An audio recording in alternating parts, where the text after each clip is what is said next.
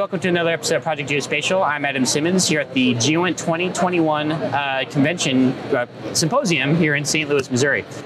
Here with me is Keith Barber with Tanzel. Keith, hi, Adam. Hi, how's it going? It's going great. Awesome. I love this symposium every year. It's one of the cornerstones, I think, not just for geo geeks like us, but also for the IC and the government writ large. So you and I know each other, but for those of you who don't know you, what's your history in the community and before you get into the company? So I go back a little bit of a ways. I enlisted in the Navy in 1983.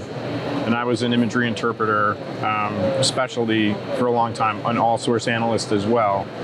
As I was in the Navy, I got fortunate on assignments. When I was a Chief Petty Officer, I got to work on Tomahawk mission planning systems, which got me more into the design aspects and the modeling and simulation pieces of not just weapon systems, but of the assets that help drive those weapon systems. When I was done doing that, I had a couple different various resourcing, budgeting, requirements, planning, programming jobs, where as program manager, resource manager, budget guy, had to go to the Hill, had to go actually execute programs. Worked on the Navy staff until about 1999, 2000, then went to NGA. And I made senior executive there. Was fortunate to do a couple great programs there that I can't really talk about. One was a study, and one was deploying capabilities to the warfighters, which is always rewarding.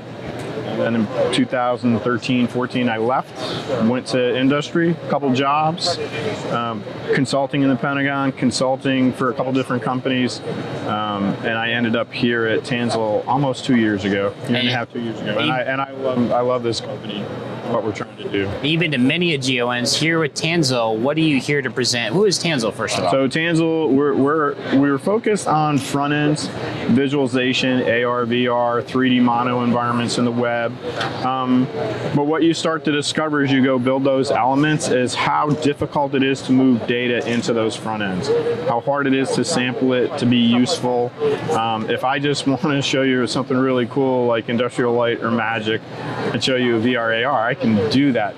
But to get real content into these engines and then make it something that is exploitable or traceable or usable that I can then track back and forth, that's a little bit of a trick.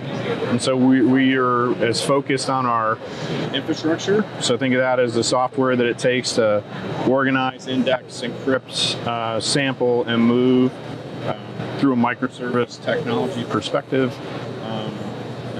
and how to build that out to get to these edges. Can you talk about some of the use cases that exemplify exactly what you just said? Yeah, one of the use cases that we actually have here in the booth is a pilot demo that we were putting together, working with some folks in the Seismic Commission in California. So if you thought about this, you have at least 3 different kinds of people: structural engineers, fire and emergency response folks, and seismologists that look at indications, warnings, and exploit seismic sensors for earthquakes. And we put all of those data layers into the same platform so that we could start to see what the interaction was to those platforms, and to the users of those platforms. So one example, we had a 1-hour presentation we had a chief for Cal OES for the emergency responders.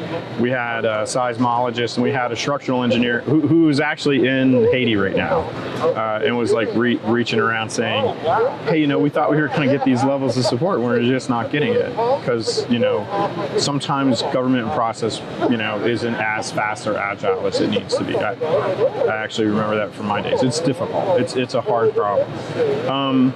But inside of that, we actually saw them shift their own concept of operations using something that we built as a pilot, not even to field or use, just because it gave them visual cues and indications of data that they otherwise didn't have.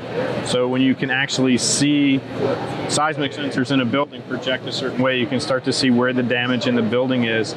You could start to manage how you're going to red tag, yellow tag, green tag buildings.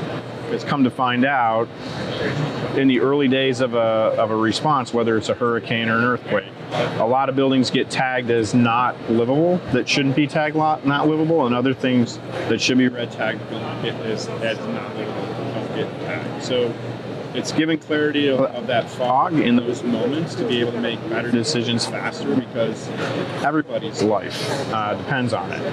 And also in that meeting were some guys that deal with reinsurance. So inside of climate change and these ever-growing environmental issues, insurance companies are finding it harder and harder to assess risk, because it's all about predictions, right? Actuary tables are based on statistical representations of events over time.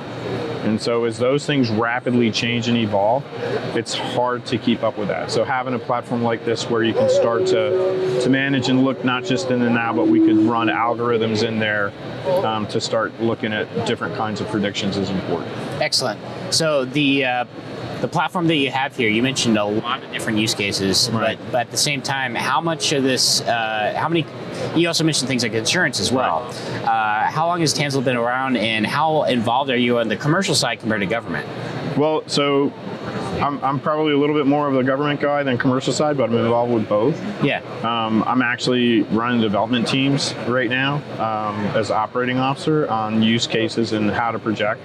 I would tell you that there's probably 5 different markets that we're evaluating, to large scale construction and oil and gas, but even some medical service applications and capabilities. The data and the services are more of how you manage content and see content. We are focused on like 3 different markets right now.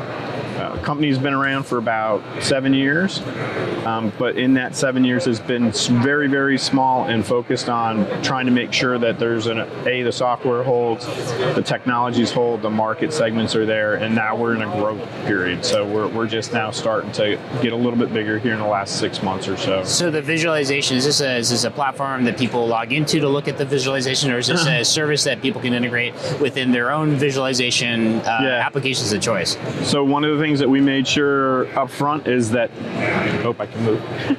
One of the things we made sure up front was that you weren't going to be tied to any particular hardware suite or environment. So what you'll even see is we have 3D in a web, mono. We have stereo in our spaces back in California. We have the Mac pads over here where we do AR and VR on an iMac that we've pushed our software service capability to and data into. So we're agnostic to the device and we're agnostic to the environments. I would tell you that the more you get to rendering and how the rendering engines operate and some of the use of the microservices, because everything is kind of tailored everywhere. People may not want to admit it, but within a microservice architecture, the idea is I have a method and a template, and I can come to you and use this use this plugin inside this environment for your data. We don't care about the data format or the type. We can run through transcoding any kind of data sets. And we're agnostic to the hardware platforms. For some of this, we'll need like GPUs or certain processing. Are you agnostic to the types of sensors and imagery or data that you have as well? Yep, don't care. Awesome. I see many different examples up here. You mentioned augmented reality. Looks like you have visualization. I mean, it's we have a demo that we would run people through sometimes. Yeah. We don't have it completely set up here, but we will take you from space and how you could do space situational awareness, but then actually grab a satellite, and we have one of the satellites on the data on the panel. You'll see them in here, and project the satellite. So now from an engineering perspective, I can see an error.